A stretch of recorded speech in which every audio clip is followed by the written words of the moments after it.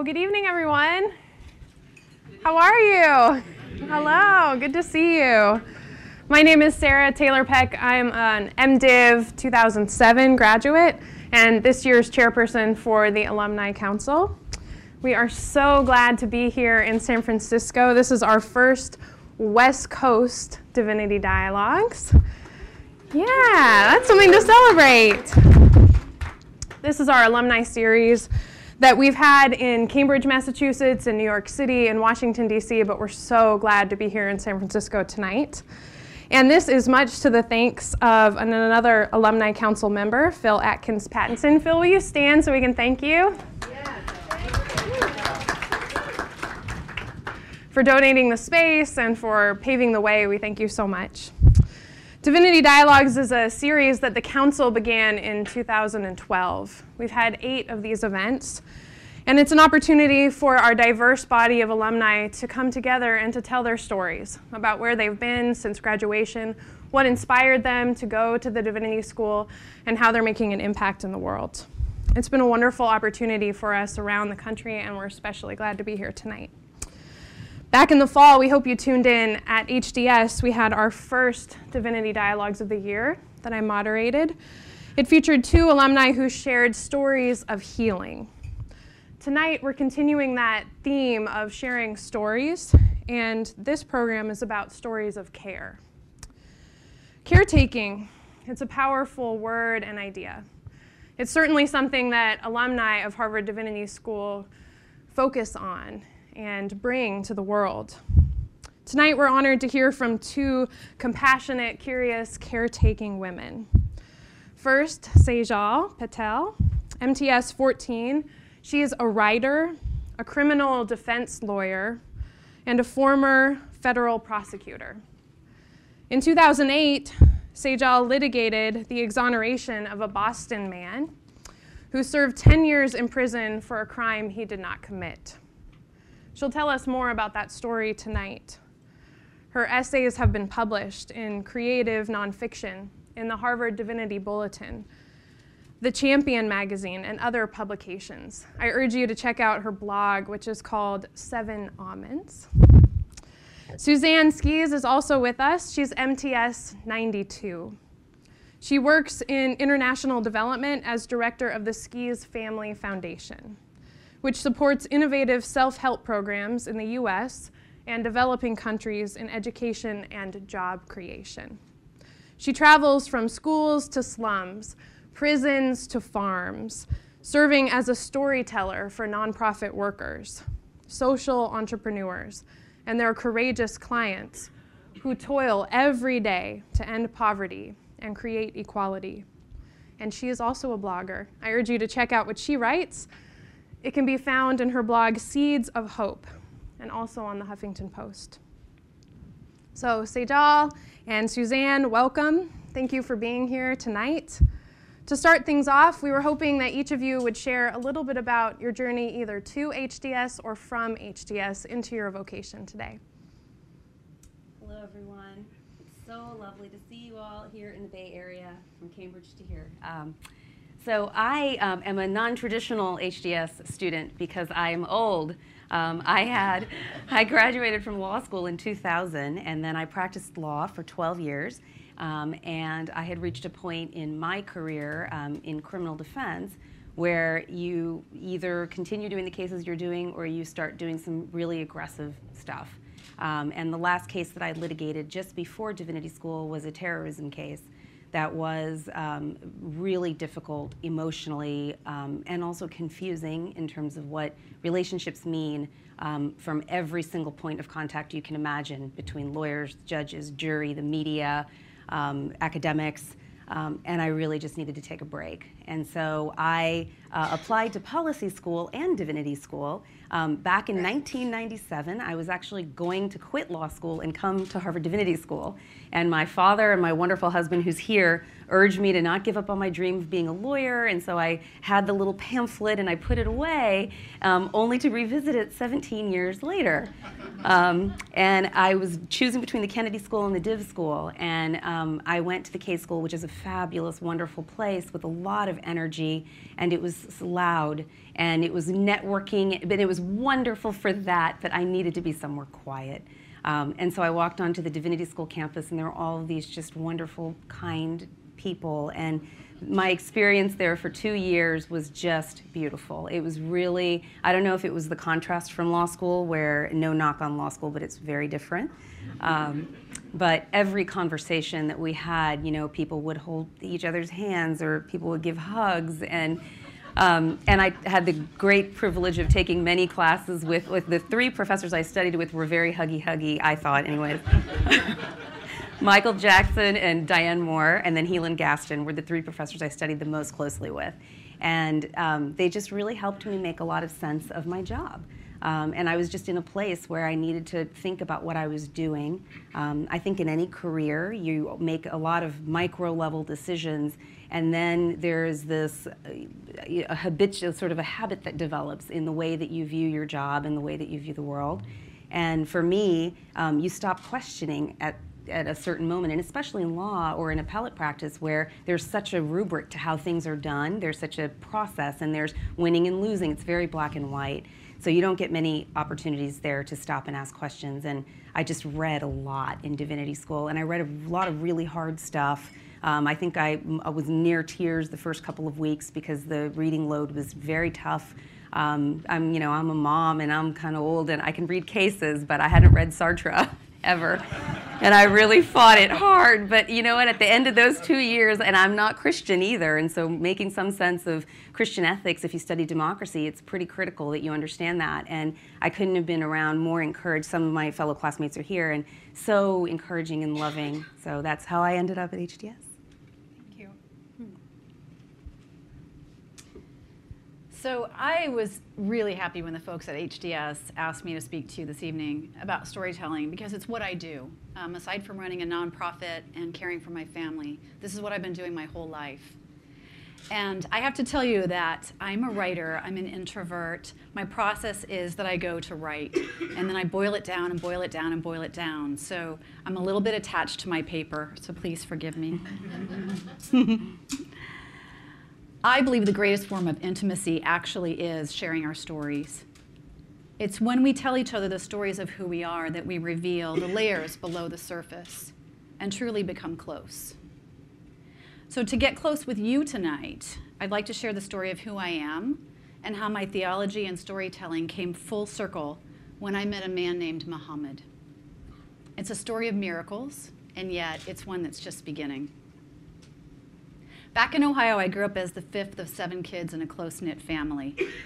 I learned that all humans are created equal, although we're not all born into equal opportunity circumstances, and that my fellow and sister humans are both my family and my responsibility. At the Skis Family Foundation, where I've worked for the last 11 years, we say that love is in our DNA, and that we believe in love in action, that every small act of kindness matters in a world where everyone is kin. So when I arrived at HDS in 1991, I'd already tried and failed at a few jobs that I'd hoped could advance my love for humanity, including social work and teaching.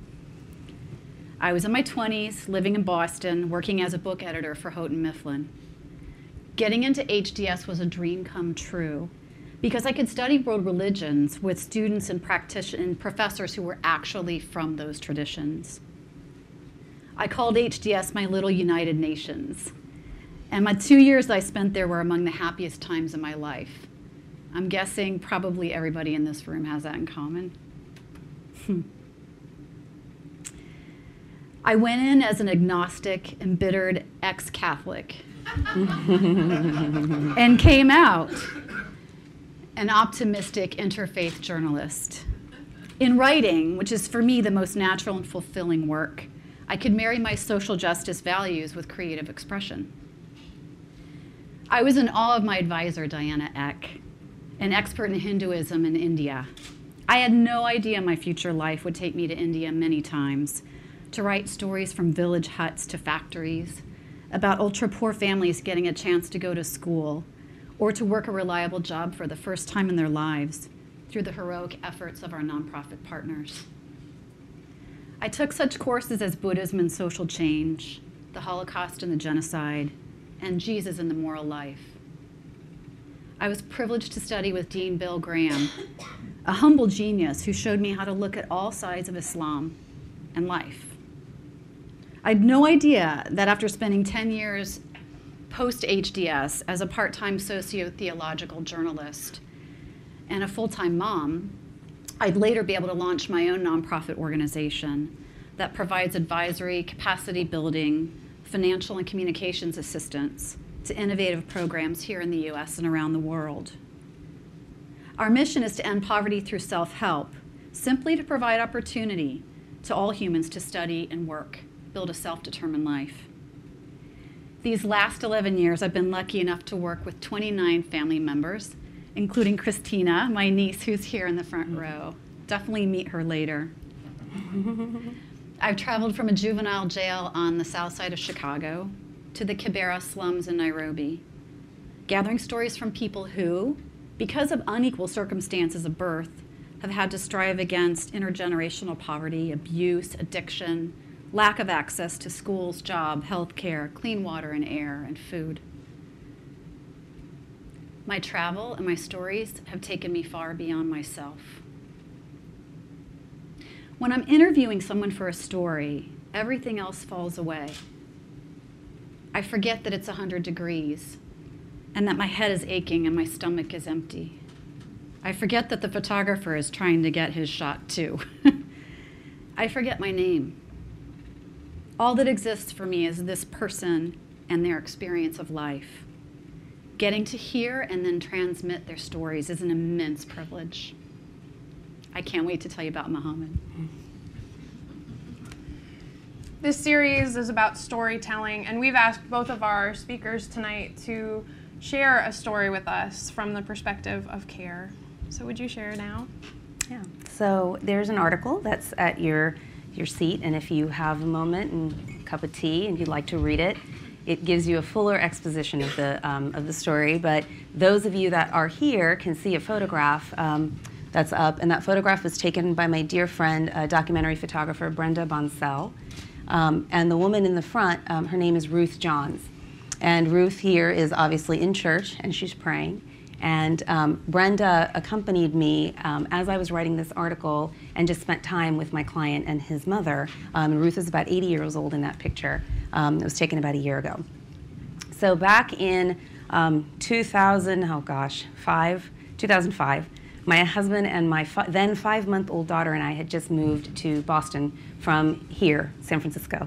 And I was new to town, and I decided to start a solo practice for fairly practical reasons. I really love practicing law, and I feel it's my obligation to give, and I am in a position where I can do a job that pays garbage for the work that public defenders and prosecutors do around the world, but I can do that.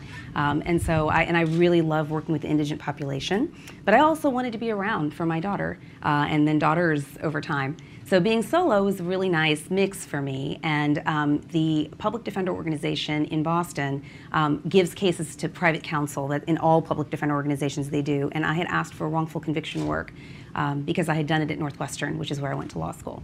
And you have to understand that we get lots and lots and lots of letters, and I have not ever met a client who ever agrees that he's guilty or she's guilty. So when people read about wrongful convictions, you often read about the success stories, but you don't read about the thousands of letters that come into the Innocence Project, to legal clinics around the world, to public defender organizations, and it's really hard to know which of these actually have heft. And more importantly, whether they're persuasive or not, is there any evidence, especially for old cases? And this can be also very frustrating because science has evolved, and things that we can do now, like DNA testing or arson testing, weren't things that were available for convictions that were in the 1990s, for example. So Guy, who's my client, whose photograph is the front of the article that you have, had been convicted of, by a guilty plea, which is an important fact, He took something called a NOLO, which is, I agree that you have the evidence to say I committed this crime, but I don't agree that I committed the crime. He was schizophrenic. He was homeless at the time. He had a public defender appointed to him when he was arrested, who was a known person in the Boston criminal courts. Bless his heart, the man must have litigated, I don't know, 300-400 cases a year. And that's how you make a living as a public defender. You got to churn out the cases, and you got to churn them out fast so that you can bill, and you can make, I don't know, a quarter, a fifth, an eighth of what you would make in private sector salaries. So I don't blame him. I don't blame people generally, so you won't find that kind of dialogue from me, but he really missed the ball on this one. Guy is clearly schizophrenic. It does not take a mental health professional to know that. But in the court evaluation, the person who did the evaluation spent about 10 minutes with him and said that he's competent to stand trial. And schizophrenia, as many of you may or may not know, is also a cyclical disease, which means that it presents and then it doesn't. So even if someone does present as competent at a given moment of time, that doesn't mean that they are going to be a day from now or at the time of crime, more importantly, they were or were not. So he's found competent, which means he's able to take that plea, and he took it. And the judge must have told him on the record, you know, you're not going to get, or his lawyer, you're not getting any jail time. And he had never gotten jail time for anything. He did things that homeless people do, theft, petty burglary, things like that, but nothing that he had ever hurt anybody else. The crime was the molestation of a child. About the worst kind of crime I think that I've ever worked on anyway. So much so that I don't take those cases anymore. And God bless the people that do, because it's very hard work to do. But it's also completely unsympathetic. So he took the plea, and then he goes out on probation. And what do you think happens to a person who's homeless and schizophrenic who goes out on probation? Just about the first appointment, he doesn't show up, or he's been drinking. So then he gets locked up for 10 years. And those 10 years were spent shuttling between Bridgewater State Prison and then facilities around the Massachusetts area. And Bridgewater, back then, was an interesting place. There's a documentary that I found in the Harvard archives that for the first time a filmmaker was able to go into a prison violating all kinds of rules, so I don't know how he got in there. I shut myself in a room and did not let my husband or my daughters come in, and it's a good thing because of what I saw on that documentary. And that was about 15 years before and had been reformed, but it's not a place that was staffed or equipped to handle a whole bunch of extremely mentally ill patients. But as the disease seemed to get better, or they had put them on the right medication protocol, they would move them to another prison, and then they would get bad, and then they would move them back. So that was his 10 years. And then when he came out, he was what was called a registered sex offender. And in Massachusetts, there are 3 levels, levels 1, 2, and 3, and 3 is the most aggressive, and he was a level 3. So he lived with his mom, who was by then in her 70s. And I asked his mom later, how did he ever get homeless? I mean, you're clearly such an attentive and lovely parent, and you care about your son. And she said, well, you don't really control what happens to kids when they get older. And as a mom myself, with young kids, I never thought about, wait, your kids actually do become adults, and they actually start to make decisions at some point. And you can't control what they do anymore, and that was kind of the case with them. So he doesn't show up one night, she gets worried, he gets arrested, he's in jail. When he comes out, the whole time he maintains his innocence. He tells everyone, and it's in the records all over, I mean, hundreds of pages of records where he's telling every mental health professional, I didn't do it, but then so do so many other people. So there's always an issue of how much do you believe anybody. He was assigned, I think, 13 lawyers or so before me. And I was just, my husband's an HBS grad, and I just say that as code for I have time to spend on cases. And so I was just very lucky, you know, thank my husband for being in finance, because I was very lucky that I can actually take so much time to find all these things and deal with really frustrating people who don't get you records. You just need 30 pages of a record and they won't give it to you and they won't apologize for it. So finally we got it all together. And the prosecutor agreed, which is very unusual, and I don't know that there is another exoneration where I've ever heard that the prosecutor has agreed that they made a mistake. And the cause of it was, in the early 1990s, the Boston Police Department was especially cracking down on just arresting people and pushing through convictions.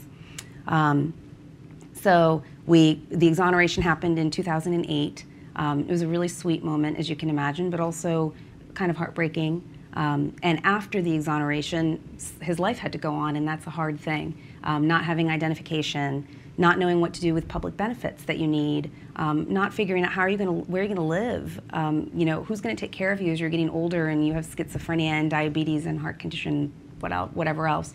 And his caretaker is this sweet lady who is the most kindest, when I asked her how was, she would say, how are you doing? And I would say, oh, it's okay, I'm having a tough day. And she's like, I'm great because God's with me. And she's just the most wonderful person ever. So that is the story of Guy Randolph and Ruth Johns, two real heroes.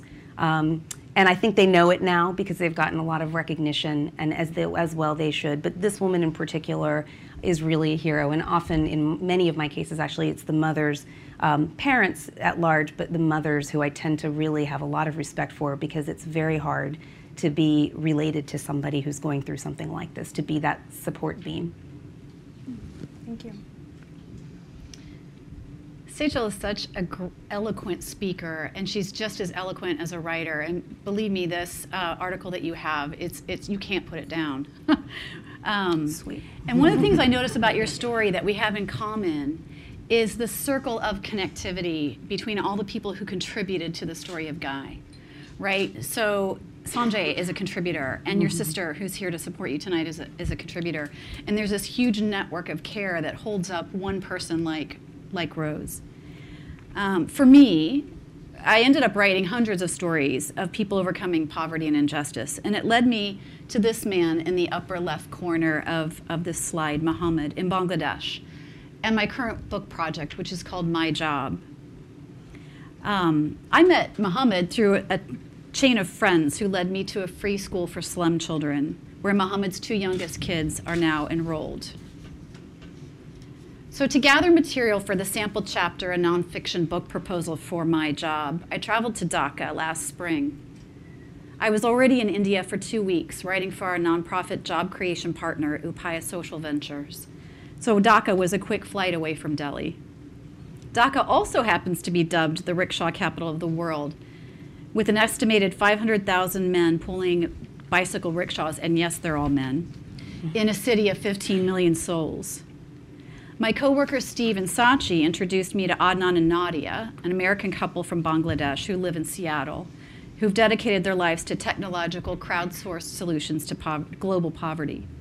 So they then introduced me to Corvi, whom you see in the bottom left corner. And I don't know if in the back row if you can see the sign these kids are holding. It says, Corvi Rakshand, father of 1,400 kids, happy Father's Day. He's now up to 1,600, by the way.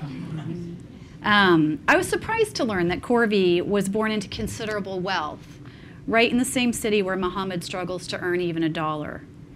Corvi attended law school at the University of London and then made a 180-degree turn from everything his family expected from him. He rented a small room in the slums and started Jago, a free school for orphans and street children. Corvi's now 29.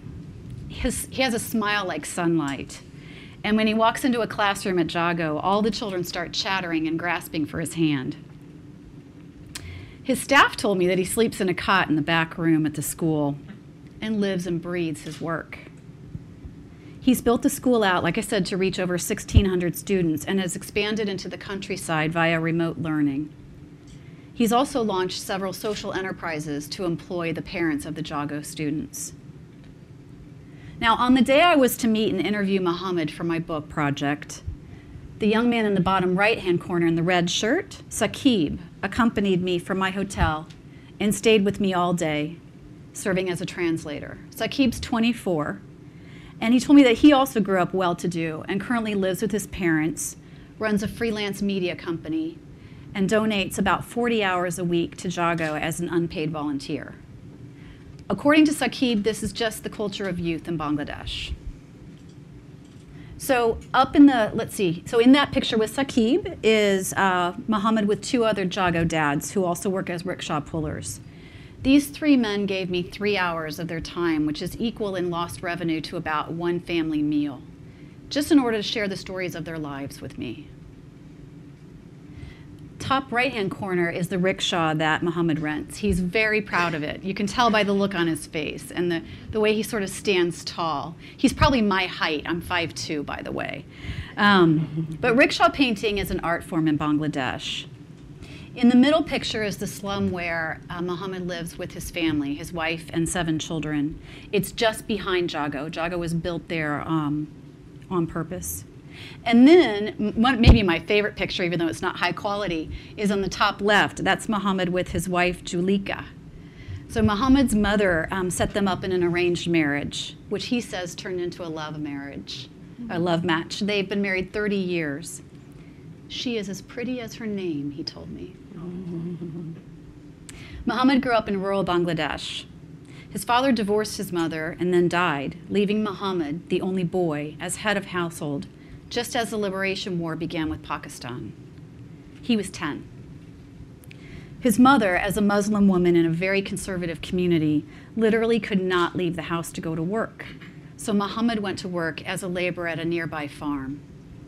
He'd work for 12 hours, and his salary at the end of the day was exactly 1 plate of rice with vegetables, which he would take home and share with his mother and sisters at night. Decades later, Muhammad is still starving. I pull the rickshaw for our next meal, he told me. If I don't ride, we don't eat. As I listened to Muhammad narrate the story of his life, I became convinced that no one could tell his story as well as he could. That set the stage for my job, which is a collection of first-person stories of real people at work in the US and around the world.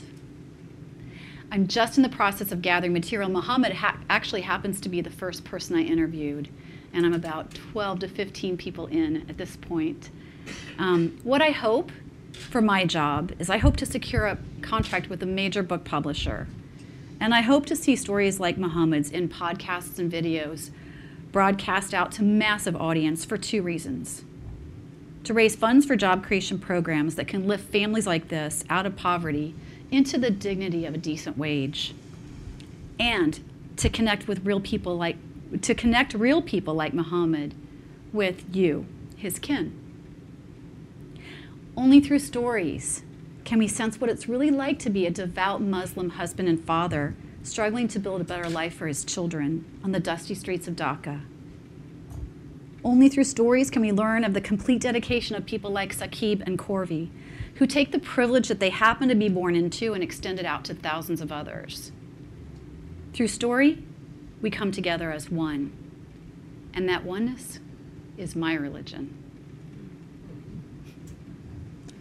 Thank you both so much for sharing those vivid stories. Tonight we're gathering around the theme of care, and my next question for each of you is, what does it mean to care for your neighbor? You know, obviously, Sejal, you couldn't take away the struggles of Guy or the hardship of Ruth, but you cared for them.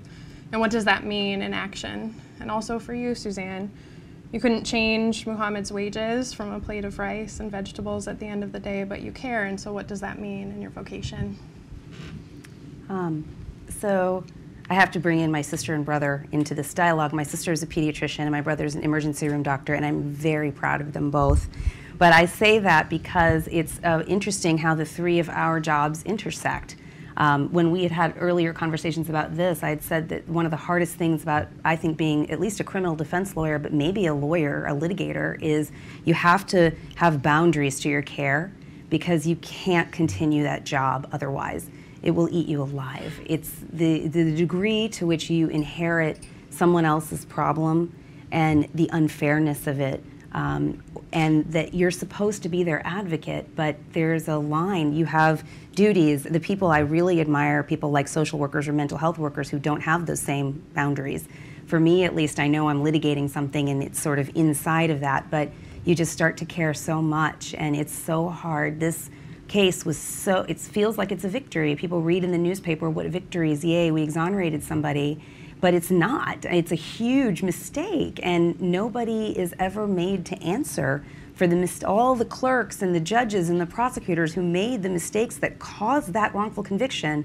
They all are immunized, so they're never made to answer for any of those mistakes. And so how can you not feel such anger that are you the only person who cares? And of course, not within the criminal defense bar, you're not. You're around a bunch of other really, really big-hearted people who are doing that work for the love of the work. And I think that also holds true certainly for my brother and sister, the things they see. If you were to bring those stories home with you, I mean, my sister works in the NICU sometimes, and the stories that she tells when she comes home, those are hard things to sleep with, or friends of mine that are oncologists. Very hard things to think about, how does this make sense in the world? How is that fair? And so I sort of think about care in terms of a porous boundary. And what Divinity School helped me do was figure out what the boundary was and how porous was I going to let it be. How much does it affect me? How much does it let me continue doing my work? And when do you have to just put your hand out and just say, stop?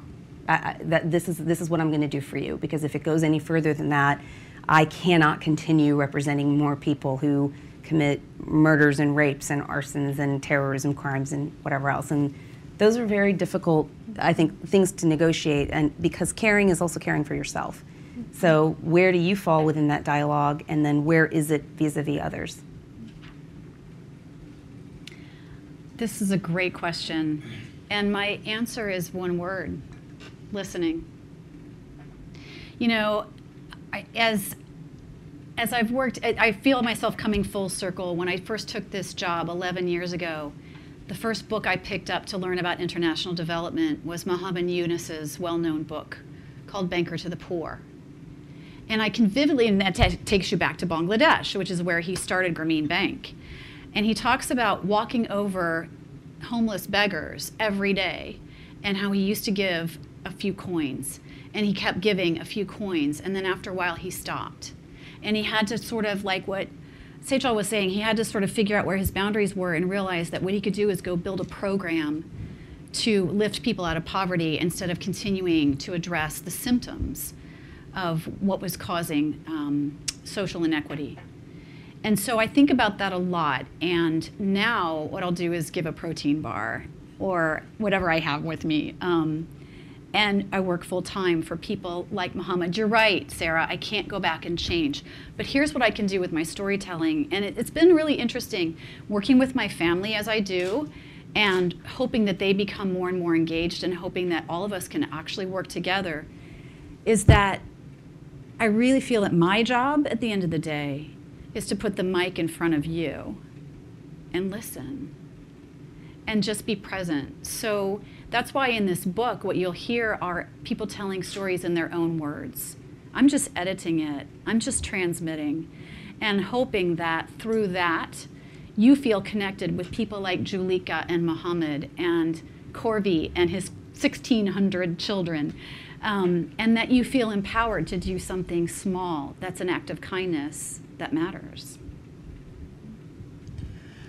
One more question. What would you say to other Harvard Divinity graduates who have a heart and a passion to also be engaged in vocations of care? What advice would you give, or insight that you've learned from what you're doing now? I mean, how could I give them advice? They gave me the advice. These are the nicest people. I mean, I think the people who come to Divinity School just come with like an extra ventricle in their heart. I really do, because they're so in tune with who they are, and they're so lovely, and they're so not afraid to be vulnerable. And I think that's, Suzanne and I were talking sort of offline about being vulnerable, and that it's okay to tell things about your life that feel bad or that you feel judged over. And that is probably one of the greatest things that came out of that experience for me, is to keep staying that way. And it's okay, go be weird. I mean, it's funny, they say that to kids, you know, I've got a 10 and a 7-year-old, and I'm like, you be weird, it's the weird people that succeed, you know? And I feel like in Divinity School, gosh, there was a monk riding around on a bike. Where do you see this? You know, and like, go be the monk on the bike, it's a great thing. And so, I mean, I would tell them, really keep whatever it is that's in there that brought them there, keep that as you get hardened or calcified with the things that happen in life, because there's something very beautiful that would draw you to such a beautiful place. And that's what they taught me anyway. So yeah, my one word here is probably to network. I feel like we're living on the threshold of a really exciting time in history because America needs to redefine who we are in the world and how we play with other countries and other cultures. And there's never been a better time to be a global citizen. And one of the things that Sejal and I were talking about that HDS has done for us is really open doors. So to get to meet all of you, and we were really excited about tonight because we just want to like meet a bunch of friends in the area that have similar values. But there's a whole network of co-alums, of professors, of people in your professional networks where I really think that it's through other people that we get the work done of making our dreams come true. And our dreams are often dreams of compassion and action. And they're just as viable as any MBA's dreams. There's a lot of compassion there, too. And it's so true because it's all reliant on each other, right? I wouldn't be where I'm sitting if I hadn't been lucky with investments in tech in the 90s and the noughts. So I'm a product of capitalism as well. We all are. And some of the freedoms of this country where I got to grow up are all I'm trying to extend to others. And I think that we can tap on the strengths of what America is at the same time that we're shifting and becoming, I think, a little humbler and a little bit better of a team player on a global level, I hope. Well, you all have been listening and focusing, I'm sure. But now we'd like to open it up to all of you. Any questions that you have for either of our speakers? I can't help myself. Sejal, I listen to Serial. Oh, well, really, I listen to Serial. Yeah. You've all listened to Serial. Is he guilty? Is he innocent? Would you have taken that case as one of the innocent projects? I don't know if he's innocent or guilty. I would have taken the case, yes, because every person is entitled to a strong defense, no matter what they did. That's what our Constitution says. That is my Bible. Thank you. And Suzanne, are you like the new Studs Terkel? That's exactly what I'm working on. That's such a great question. And you too have a handout for me, and one side of it talks about the book project, and the other side of it talks about our family business and what we're working on together across 3 generations. But yeah, it's exactly working, but fast forward from 1973 to 2015 and go global. So each chapter will take a different occupation. A rickshaw puller, for example, I contrast Muhammad with a girl, Nikki, 27-year-old that I met in Denver who drives a pedicab by choice with a bachelor's degree and with a little Gucci handbag slung on her shoulder because she didn't want to work in a cubicle. So, you can see where place and culture and economics so shape our choices and our experience of work, and then how our jobs create our sense of identity. We're in this really interesting pivotal time, I think, where geography still matters when it comes to jobs and how we experience them. So it's such a fun project. Thank you both for your stories. Certainly appreciate it. I think it's very germane that we're talking about stories of care, particularly on the actual day of Dr. King's birth. And so my question is, how do we care when we're so anesthetized to violence, right? When we don't understand the other, whoever the other is. And so in both lines of work, particularly, Suzanne, as you were talking about how we identify with our jobs, how is it then when we are so ingrained in our work, whatever that is, that we get to a level of care, particularly as it expands our particular communities? What I would do with that is turn the question right back to you. And you and I could sit down for 3 hours and talk about your work and how this plays out in your work. Because I don't know how to answer the question, except to say that there's neuroscience behind what I do. So I work with nonprofits and social enterprises and help them tell their stories. And what I've learned is that the brain lights up in ways when we share a story that it doesn't when we just present data. So I think the short answer is one at a time. We care about individuals.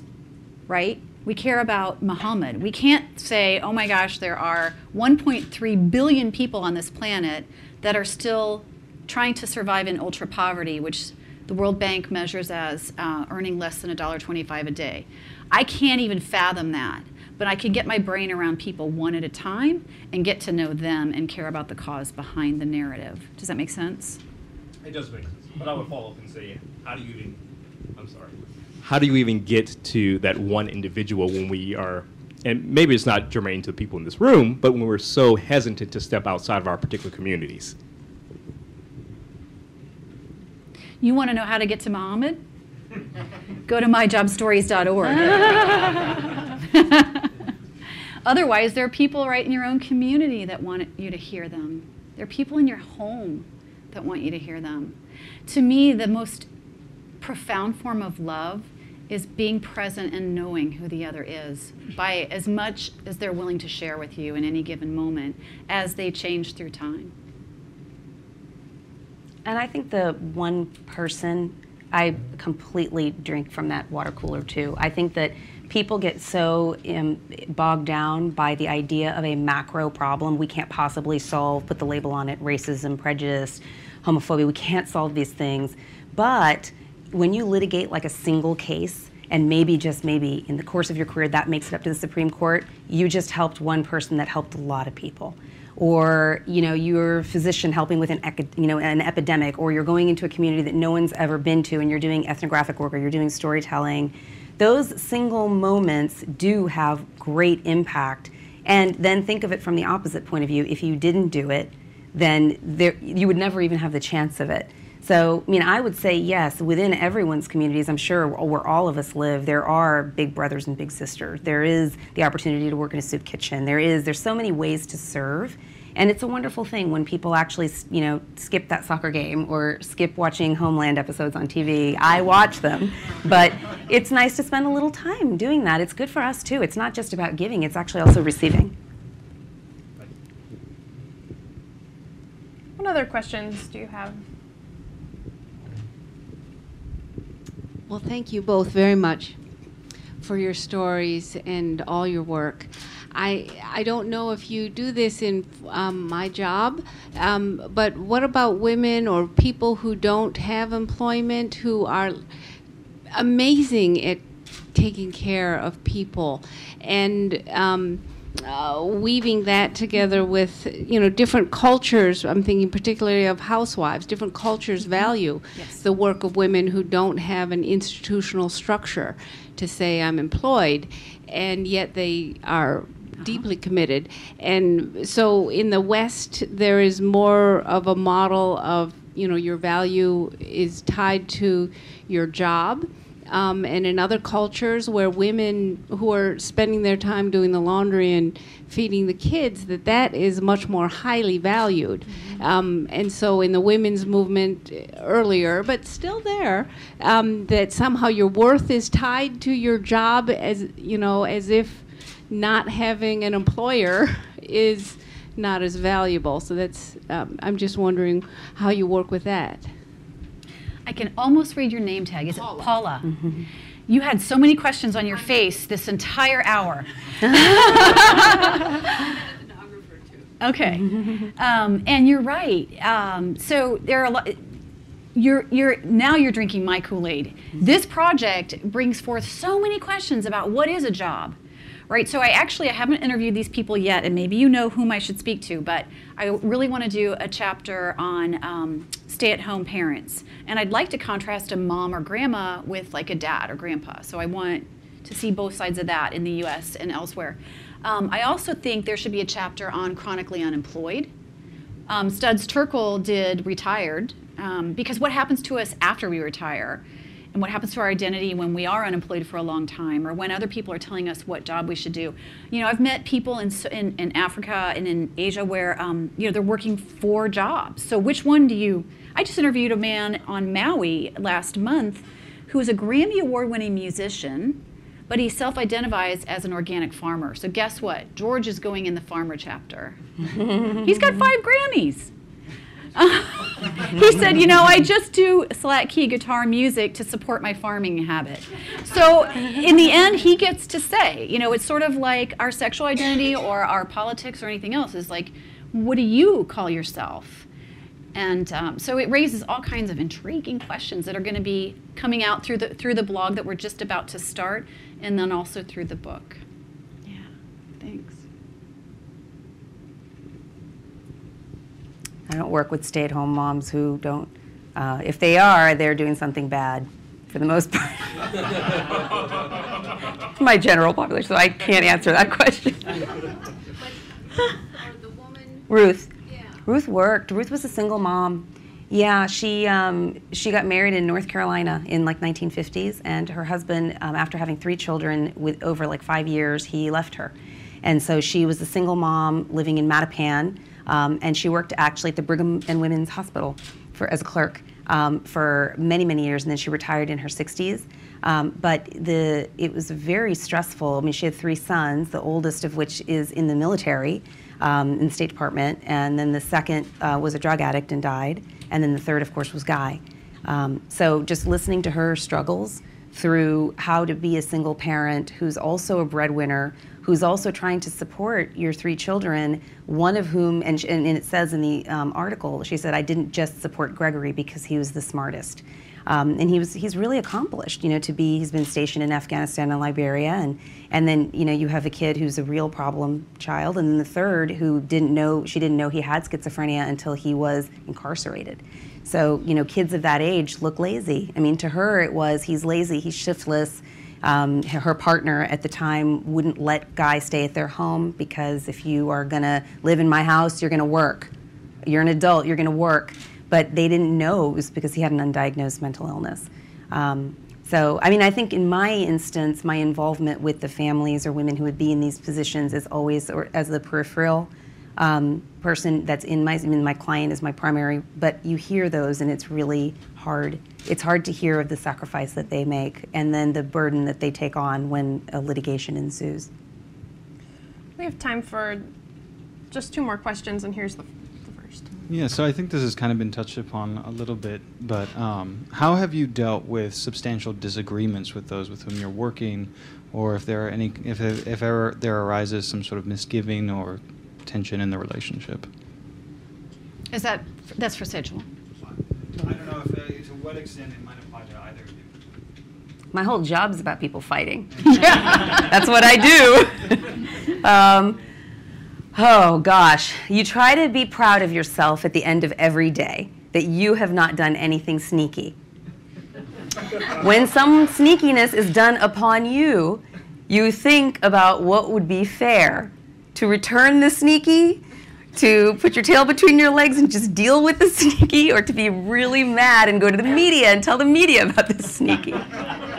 It's very hard. Negotiating those relationships in a courtroom setting is very hard. And in that terrorism trial in particular, you know, you're friends with these people offline.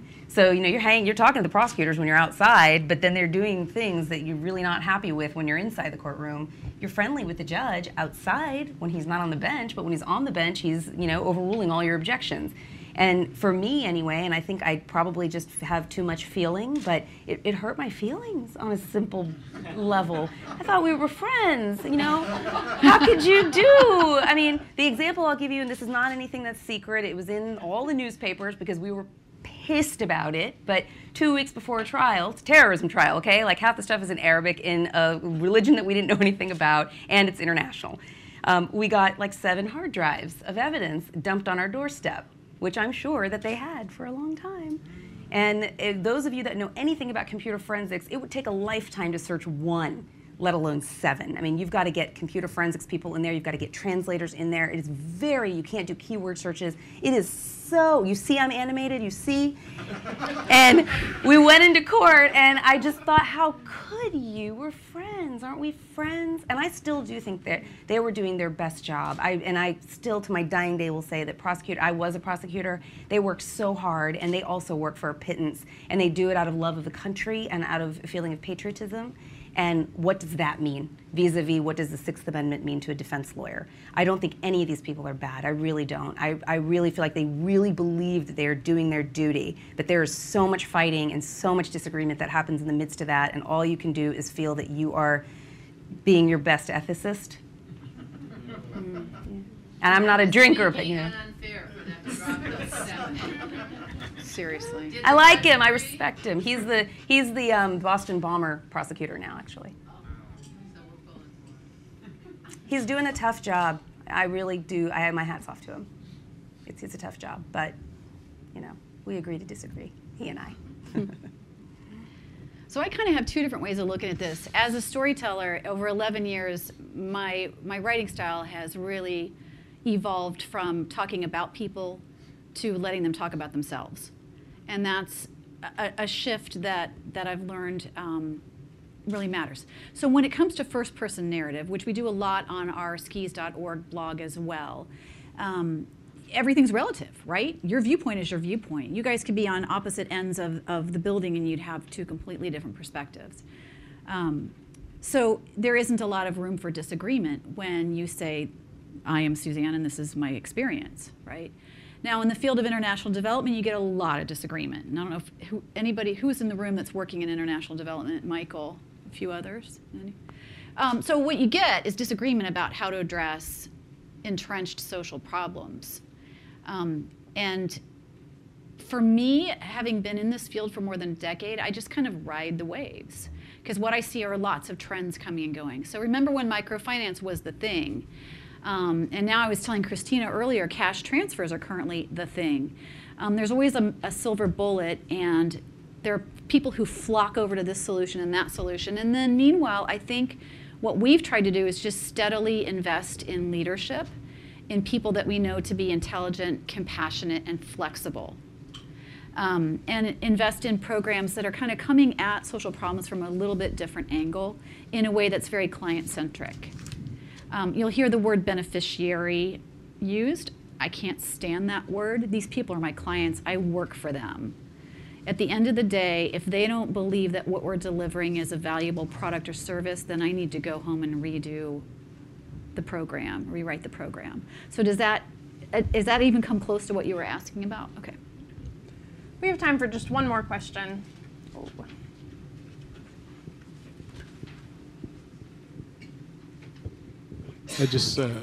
I wanted to thank you both just for excellent perspective on what HDS has been for a lot of us. But I just wanted to ask, I'm a psychiatrist, I'm a physician, I'm in the caring field as well, and I wanted to ask both of you, what's the well that you go back to? What's the place in which you rejuvenate that compassion? Just because you're talking about caring, but there's an element of compassion fatigue that's always a danger for anybody who's in this field, because we become the vessels and the transmitters of these stories, and not all of them end well. And I just wanted to hear what are the things that you go back to both of you, that help you kind of stay rejuvenated, help you kind of keep that faith and that ability to keep going and to keep growing and expanding in the roles that each of you are doing? Let me take it first. You go. My mom and dad. And my book is about my parents. And it was about, after all of this, what was the word you said? A wonderful phrase, compassion. Fatigue. That's wonderful. I've never heard that before, but the compassion fatigue. When I was in divinity school the first year, I wrote about all these things that I got so animated about. And then my advisor, Michael Jackson, and I talked, and I said, I don't know much about my dad, and maybe I care too much because I was born into a house of caring too much. And so I spent a year in div school going back and retracing his life, and many, many pockets of which he just had never told us about because he was very poor, and things that he wasn't proud to share. And it was really wonderful experience. And then also my husband and my kids. I mean, for me, it's my family. Feeling supported. When you feel supported, you can support. So actually, that's why her work is also so important, because I think even one person paying some attention to you and dignifying your story as being important makes that person feel strong to go out and do something better or better their own lives. You're empowering them just by, as Suzanne was saying, by listening to them. We didn't even talk about grant making, but that's actually one of the fields that we invest in is storytelling. So, we invest in folks that are using storytelling as a healing tool and also as an empowerment tool. So it's really possible. That is such a great question. For me, it is my family. I have an amazing family that turned out to be some of the most generous human beings that I never knew until we started working together. And I started asking them, so what are you doing in your own communities in Charlotte, in Cincinnati, in San Francisco? It's also the folks I work with, the nonprofit leaders that I get to meet are some of the most phenomenal human beings you would ever want to know. They're doing the work that I wasn't cut out to do. I can write about it or I can edit it, but I can't do it. It's just not my strength. But I'm talking about people who work 100 hours a week, the Corvies of the world. So all I have to do is think about them. And then there's candles and chocolate. So Chocolate. you can't bring them into jails, but and I'm getting ready to hit the road next week, and I'll be in Southeast Asia for over 3 weeks, and I'm going to be staying in some, places that aren't that super comfortable, and often I've got the malaria bed net and the DEET all over me, and you're sweating buckets, and you're living on Cliff Bars for a couple of weeks. But always bring a candle and dark chocolate, and share it with your teammates because it just changes everything. So that's how I recharge. Good fiction, too. Good fiction. Make it not real. It's wonderful what happens when it's not real. Well, we're nearing the end of our formal program, and thank you all so much for being here with us. I think you're all here because you have some tie or tether to Harvard Divinity School, and I'm grateful that we had this time together because I think it's a good opportunity to remember that Harvard Divinity School is a place that sends out those vessels and transmitters into the world. It's a place that gives everyone who comes through the doors an orientation into the world through a lens of caring. It's a place that gives people eyes to see, opportunities to serve, ears to hear stories like that of Ruth and Guy and Muhammad and more. And I hope that as you've spent time here that you too have thought about whose stories you've heard, what stories you have a responsibility to tell, and where it is that you all are tethered to care and to serve in the world. One at a time, and lifting voices of those who you've encountered, and also offering the gift of presence, which I know all of you have and know about because of your connection to Harvard Divinity School. So Sejal and Suzanne, thank you so much. We can't thank you enough for sharing and for your generous opening up and the stories that you invited us all to participate in.